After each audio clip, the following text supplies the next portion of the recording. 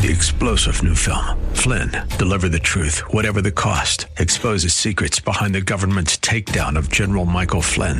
Flynn knew what the intel world had been up to. He ordered the first audit of the use of contractors. This set off alarm bells. He told the truth. He was the most dangerous person for Donald Trump to hire. They had to get rid of Flynn. Flynn, deliver the truth, whatever the cost. Available now. Watch it today. Go to salemnow.com. salemnow.com. Welcome to the Michelle Tafoya podcast. Some people think he's controversial. He's served his country in multiple ways. But Colonel Allen West, he has ruffled some feathers. He's going to join us next. Now, it's the Michelle Tafoya podcast. So Colonel Allen West has represented Florida in Congress. He has served his country in the armed services, in the Army. He now lives in Texas. He's got a podcast. I was on his podcast. And so I thought it'd be interesting to to turn the tables and let me ask the questions. So we're going to do that. He's controversial to some. I find him to be a very likable guy, but let's get into it with Allen West. He's got some definite opinions on this NAACP travel advisory to Florida, a state, again, that he used to represent. We will ask him about that and some other very controversial topics that are hot right now. Speaking of hot right now, I've got some breaking news. Genucel has upgraded their most popular package to feature their top-selling deep firming vitamin C serum plus ultra retinol moisturizer with natural retinol alternatives. I love these products. And right now, take advantage of this limited time package upgrade for 70% off. This is terrific. Why waste time and money to get work done to your face when you can get Genucel skincare shipped right to your door and have wonderful results? Here's a Genucel.com review from Robert in Blessing, Texas. Quote, I purchased Genucel as a gift for my girlfriend. She said she saw results so fast, we joined their concierge program immediately. It's honestly the best skincare she's ever used and is extremely impressed with all the Genucel products, as am I. Her skin is noticeably softer and smoother. I can see and feel a difference too. She was already beautiful and Genucel has made her more beautiful. That's very sweet. Listen, I've experienced similar results, and Genucel's secret is a family recipe for over 20 years that makes it safe for all skin types and perfect for both men and women, by the way. Made by a compounding pharmacist in small batches, it's always safe, cruelty-free, and natural. So go to Genucel.com, GENUCEL.com/Michelle. Save over 70% off Genucel's most popular package, featuring both Genucel Ultra Retinol and Genucel Firming Serum. Do not wait. Go to Genucel.com/MICHELE, 1L in Michelle. Genucel.com/Michelle. Get a complimentary Spa Essentials box with every package order, plus free upgrade to priority shipping. Genucel.com/Michelle. GENUCEL.com/Michelle with 1L.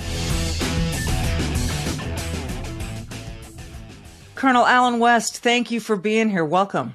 It's my pleasure and an honor to be with you, Michelle. And thank you for being on our Steadfast and Loyal podcast. Yeah, Steadfast and Loyal. That is, yes, it was a fun visit. Thanks. I want people to know you. Sometimes we just cut to now. Oh, here's Colonel Allen West. And we don't know all of the layers that brought you to where you are. I guess we can start with, you went to college in Tennessee, correct? Yeah, University of Tennessee, Knoxville, go Big Orange, Rocky Top, and got commissioned. Hey, we finally got a football team now, so I can rejoice a little bit. Oh, listen, you've had one back then, too. I remember I was there quite a bit covering that team as a young college sideline reporter. But right after college, you went into the Army, right?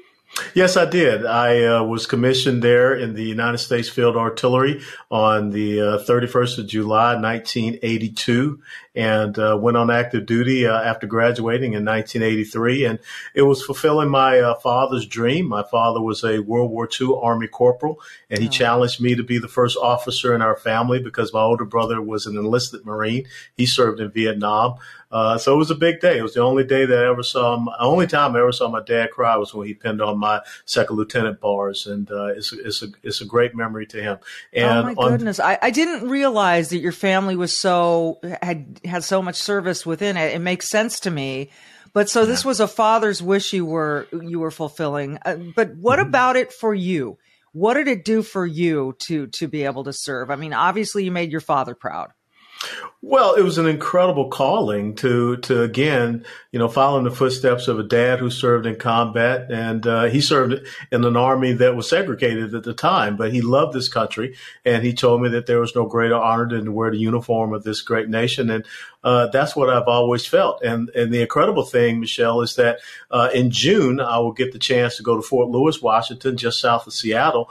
My nephew, my older brother's son, who is now Lieutenant Colonel Herman Bernard West III, he will be taking command of an artillery battalion, which he saw me take command of 21 years ago. So the legacy just continues on. Oh, that is really cool. I have such admiration for people who are willing to serve, to put them, put country before themselves, really is what you're doing.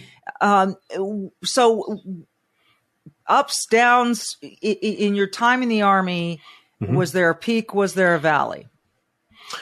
Well, sure. The greatest thing that I can recall being in Afghanistan, watching little girls be able to go to school because they would have not had that opportunity. And I'm the father of 2 girls. And I just saw in the 2.5 years I was over there, I saw that hope, that dream that we were providing to them, just the same as our daughters have here.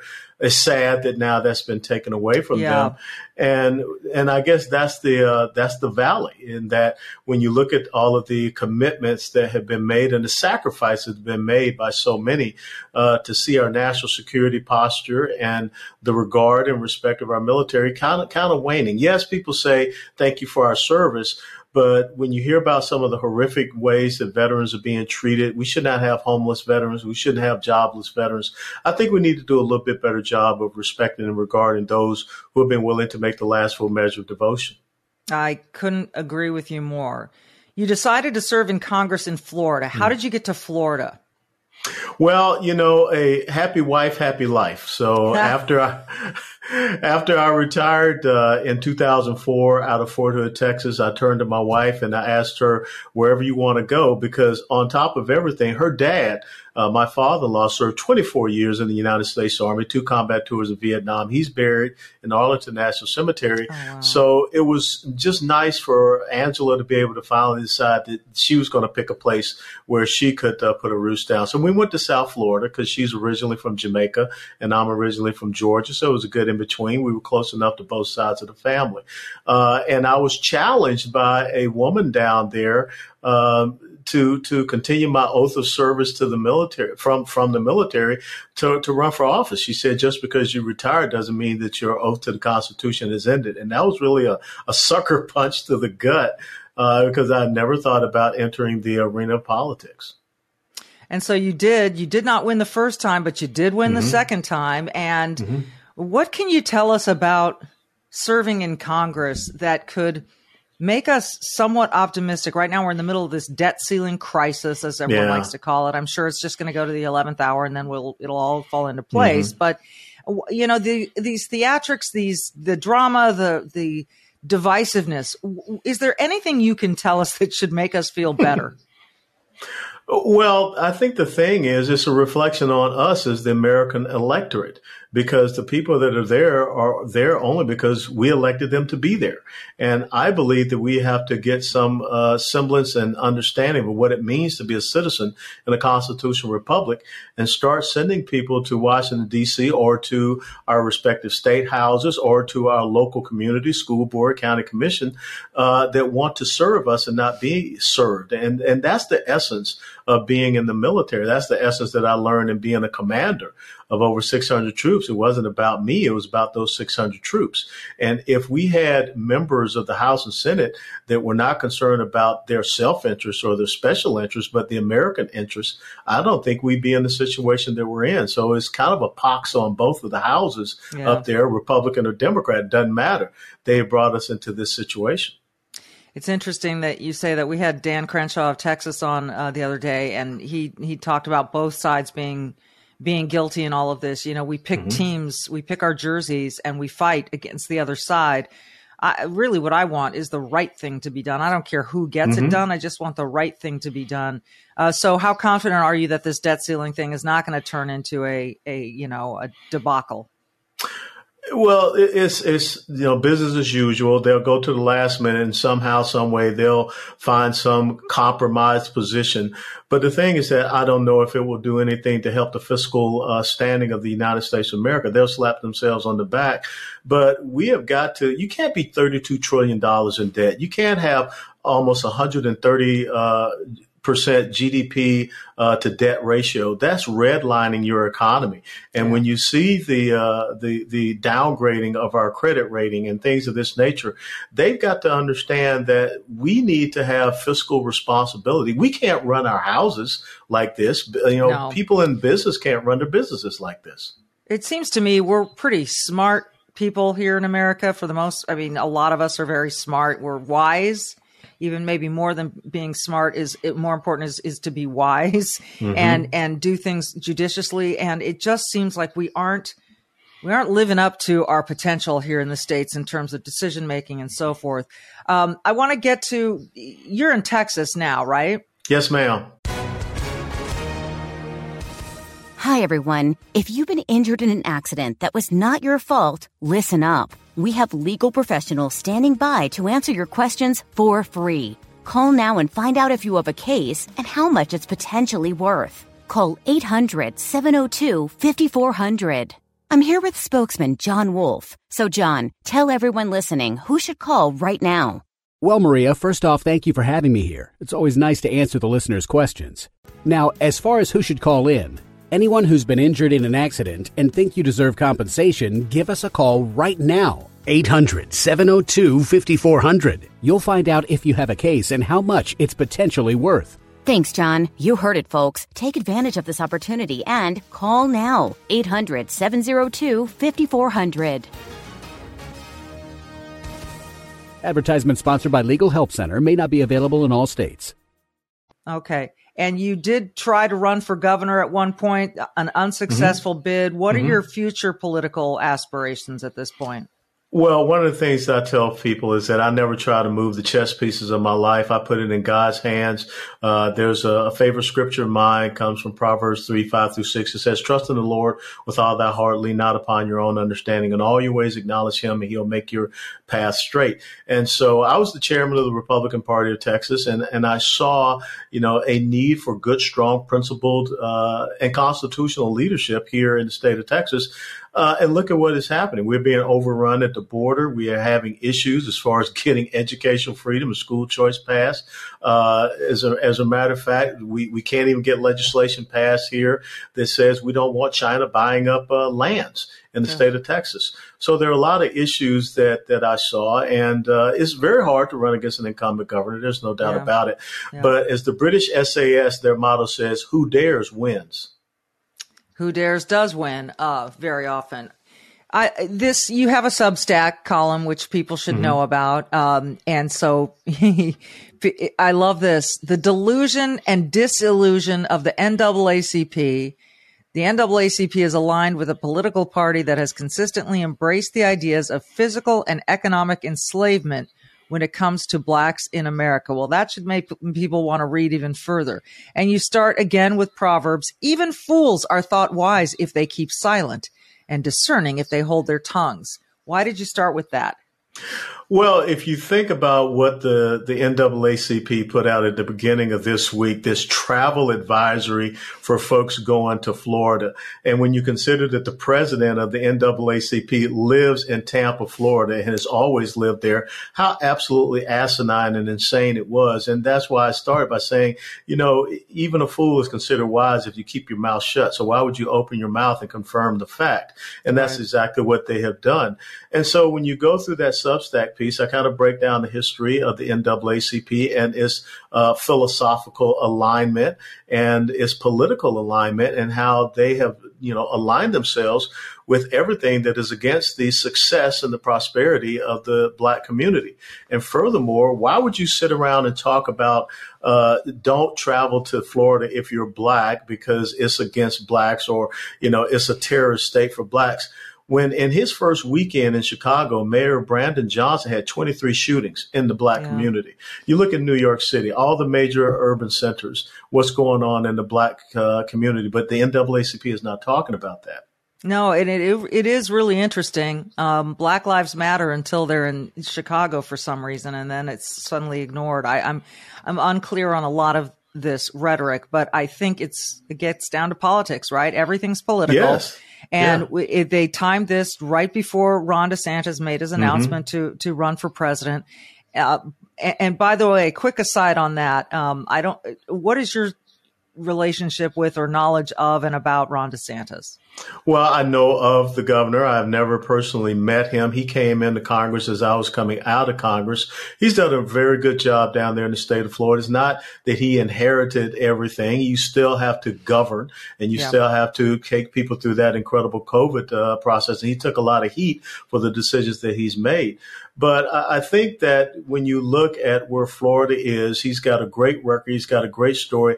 I probably would not have taken the risk of making an announcement on Twitter because now we see some of the glitches and some of the problems. I think it's important that you present yourself before the people. You have a big crowd, a big rally, so everyone can tune in and see it instead of having this thing where, you have to try to sign on and then there's some glitches or whatever. I think he kind of compensated by going back on Fox afterwards for an in-person interview. But now the whole thing is about getting out there and presenting your image and presenting your message. Those are the two most important aspects. Well, someone put it this morning in the analysis. I mean, I think this will be a blip this is just the beginning, right? And I was on that Twitter Spaces. I was waiting, I was watching, I was hearing the 3 words and then it cut off, and 3 more words and then it cut off, and finally after 20 minutes they reestablished. Look, I don't mind a little risk taking. I think it's interesting. No. And someone pointed out in 2007, Barack Obama had an amazing announcement, but it took him like a year to catch up to Hillary Clinton in the polls. So we're going to forget about this just as quickly as anything because of the news cycle and so on and so forth. It's about endurance. Yes. Yeah. It is about endurance. You're absolutely right. This is a marathon, not a sprint, as the old saying goes. And that's quite an old saying. But let's get back to this. Everything's political. The NAACP clearly timed this with Ron DeSantis. There is a hatred of DeSantis that I think goes to the fact that people think of him as a threat. I mean, he won Florida in a landslide in 2022, and it won every county but 5. I mean, it was an absolute landslide. He's got this beautiful family that I think is going to be his wife is going to be a great, sort of political weapon, if you will, just to be around him. And by the way, I own land. I own a place in Florida. And after that hurricane, the preparation for that hurricane and the response to that hurricane was unbelievably sound and quick and good. So for whatever that's worth, I just want to read a little bit from your Substack. This week began with a bombshell statement from the NAACP invoking a travel advisory for blacks to the state of Florida. The bomb backfired, however. There have been some who have gone as far as making the insidious claim that Florida is a state of terrorism against blacks and LGBTQIA+ alphabet soup people. I would recommend to those making such delusional statements to heed the wise counsel of King Solomon in the aforementioned quote, which we read from Proverbs. There are absurd statements, and then there are statements that reflect a, quote, stuck on stupid level of delusion. And this was one. And Hillary Clinton went with it too. And then our favorites, our ladies on The View, Joy Behar, in reference to Tim Scott, said, Tim Scott, like Clarence Thomas, is a Republican who believes in pulling himself up by the bootstraps. I believe in systemic racism is essentially what she said. Isn't the pull yourself up by the bootstraps the more hopeful message?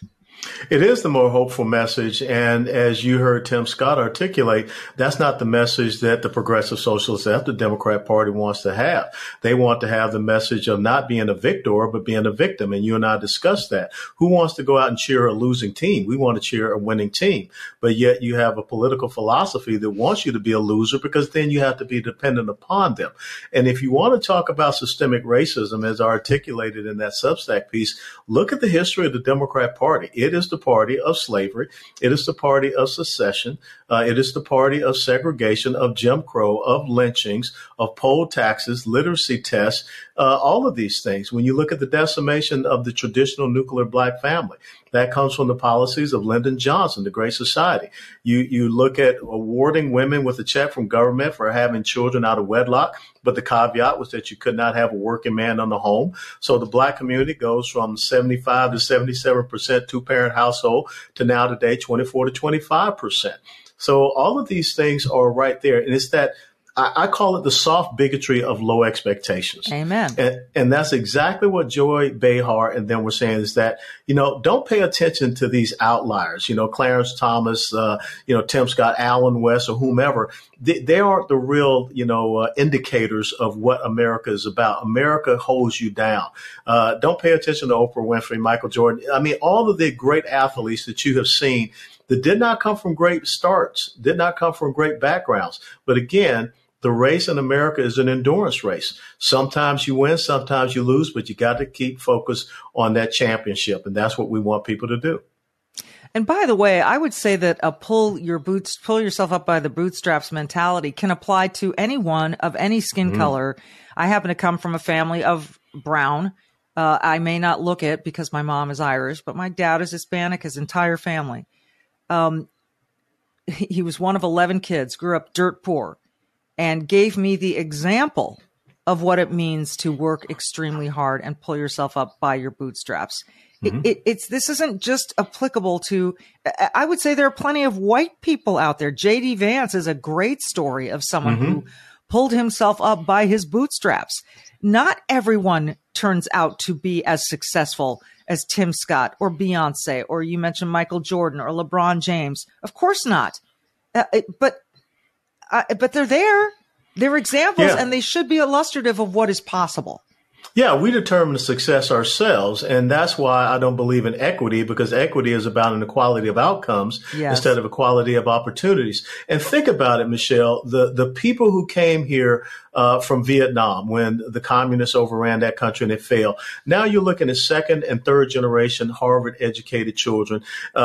You and my wife know that there were never such a thing as nail salons until these women from Vietnam, most of them came and opened up these businesses, and look at how they're thriving. So that's what we want to articulate. It's not about the color of your skin. It's about the content of your character. Oh, who absolutely said that? Dr. Martin Luther King Jr. I have a question, because you just detailed how the Democrat Party is responsible for so much of the suffering in the past. How did the narrative get turned to Republicans are racist and want to hold you down, and Democrats are the savior? How did that happen? Because Republicans need to go to marketing and communications 101 class. As a matter of fact, you're an impeccable communicator. You should set up some type of, instruction for Republicans to be able to get their message out. The Republican Party was founded in 1854 on one single issue, and that was to end slavery. 13th, 14th, 15th Amendments. Those were all passed by Republicans, no support from Democrats. The very first members, black members of the United States House of Representatives and the Senate, were black Republicans. Here in the state of Texas, the largest state Republican Party in the country, it was founded by black men, the Republican Party of Texas, 150 black men. And it's those simple things that we have forgotten, and we don't articulate that, and we allow the other side to dictate the narrative and take over the message. And so I think it's so important, not the faces or the colors of the faces that we have out there. All of us should be talking this message about individual rights, freedoms, and liberty, not collective subjugation, and this positive message of being able to rise above. It's that thing where they say that, the rising tide lifts all boats. Well, the Democrat Party has been out there sinking boats since they first came into being, and we need to draw that contrast. Yeah, there maybe it is some. Maybe I will start a consulting firm. Let's see. You should totally. Let's get into this topic of which is also being discussed, and again, this is a skin color issue of reparations.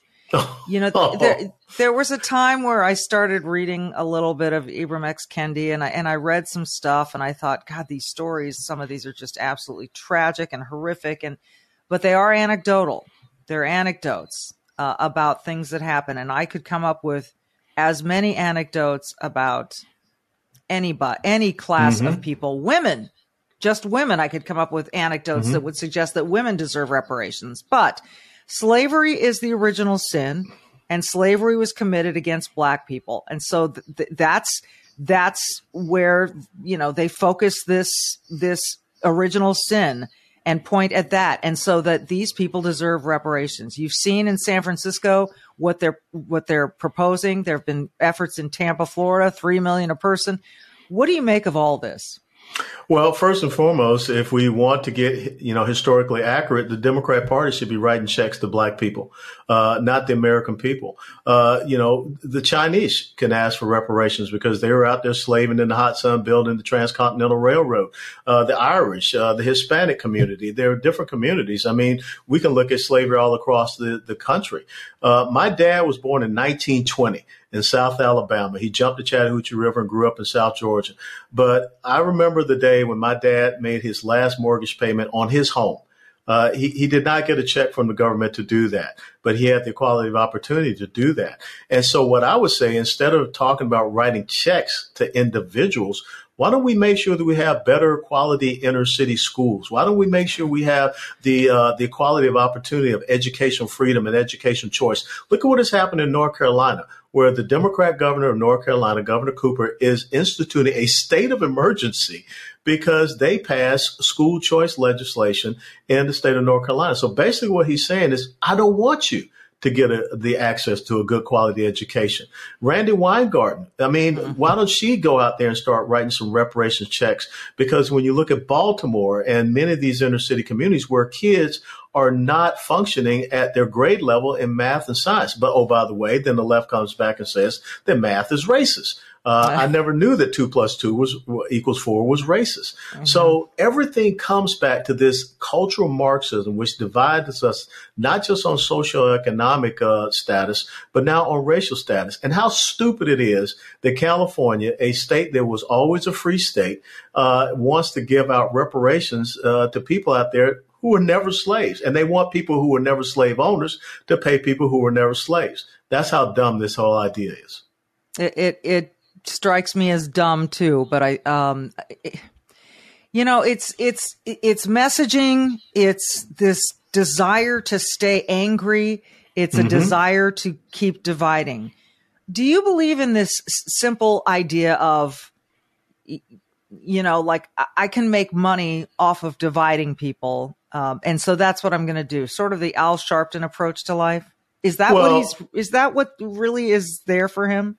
Yeah, they're the race hustlers. As a matter of fact, the person that we share a fondness for, Booker T. Washington, talked about this. When he said there's a group of people in the Negro community and the black community that want to keep these grievances before people because it elevates them, it gives them a position of power, and it also provides them a compensation. And so that's what Al Sharpton is all about. That's what, Benjamin Crump, all of these people are all about, stirring up this pot. And really what I call them are the new overseers on a 21st century economic plantation. To keep this angst stirred up and to keep people held down and to keep people voting for the policies of a party that once used blacks to pick cotton, and now they're using blacks to pick votes. Wow. Do you see any movement there? Because we have seen, the Blexit movement. Yes. We have seen more blacks voted for Ron DeSantis the second time around than the first time around. Is this a legitimate sort of awakening? Yeah, it is. And, I did some time serving with the Marine Corps and, got to know some folks in the Navy. And it takes 5 miles to turn an aircraft carrier around to launch aircraft into the wind. So it's going to take some time when you think about how the left has really done a good job of bombarding their message. But if you start to get to 20% in the black community, 25% that are, given the Heisman move to the Democrat Party, that sinks their battleship. And it's not just in the black community, but Michelle, as the chairman of the Republican Party of Texas, my big effort was to get down into the Rio Grande Valley. And in 2020, you saw the Rio Grande Valley flip. And you had counties that had never gone Republican for a century that went Republican, like Zapata County. And with this incursion of illegal immigration, you're seeing even more support from Hispanics. We even had a Hispanic member of the Texas State House switch from Democrat to Republican. So I think that when you get out there and you get people to understand principles and values and vote their interests and bring that up to them, they will look at things through a different prism. Are you going to win over everybody? Absolutely not. But think about, you mentioned Black Lives Matter. Black Lives Matter is now going bankrupt. Yeah. But yet they didn't help a single person in the Black community whatsoever. And so as people have the scales fall off their eyes, they see more clearly. But it takes many of us to get out there and continue to get that message out and touch these respective communities. You know, I try to be as fair-minded as I can be. I try to look at both sides of arguments. But there isn't a single thing that this president has done that I have felt really good about. Except for when he lifted the mask mandate, and that was sort of forced on him by a federal judge, right? Yeah. So, you know, it's been a massive disappointment for me. I thought when, you know, okay, Biden's probably going to get elected here. I think, you know, we'll be okay, especially if we can keep some numbers in the House and the Senate. And I must tell you, I've been dreadfully disappointed. Has there been a sort of the biggest disappointment for you with Biden, or is all of this, was this what you expected? Well, it's somewhat what I expected. I remember when Joe Biden was head of the Judiciary Committee in the Senate, and he was grilling Clarence Thomas, so he pretty much let us know who he was back then.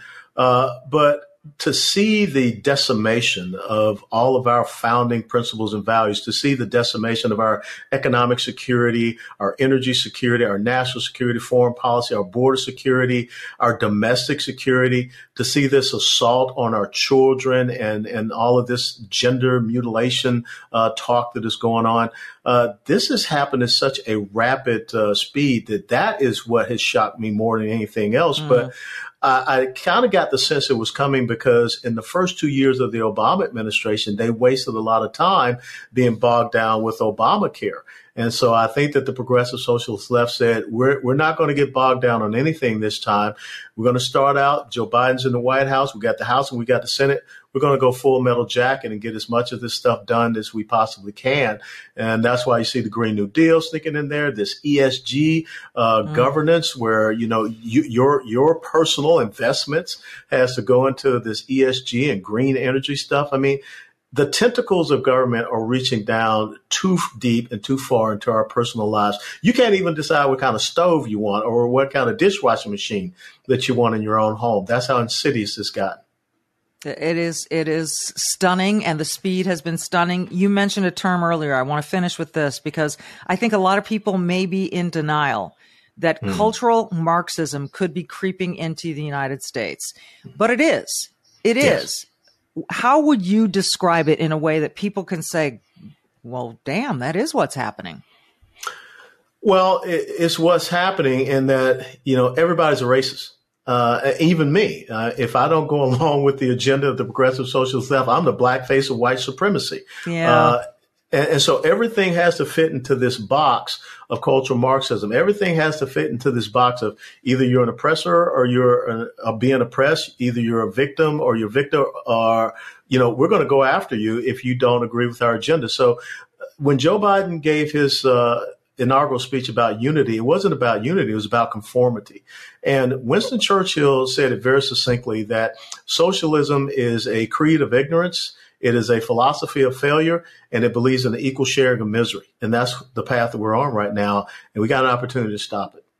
Equal share of misery. I forgot about that part. That is, yeah, I'd say that everyone's trying to shove it off on everyone. We've all got to be miserable. Yeah. We can't all be happy, and it's just not the case. Colonel Allen West, great to see you. I hope we can do it again. Absolutely.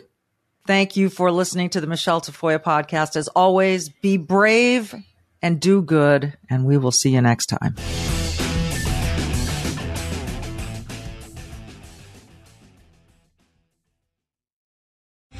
Three-star general Michael J. Flynn, head of the Pentagon Intelligence Agency, knew all the government's dirty secrets. He was one of the most respected generals in the military. Flynn knew what the intel world had been up to. He understood its funding. He ordered the first audit of the use of contractors. This set off alarm bells.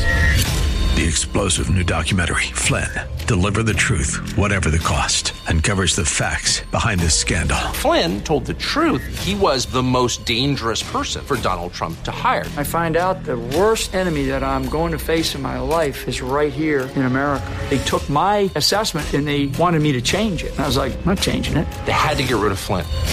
With in-depth interviews, archival footage, and never-before-seen personal records of the man behind the headlines. I just felt like I was drowning. Flynn, Deliver the Truth, Whatever the Cost. Available now. Watch it today. Go to salemnow.com. salemnow.com.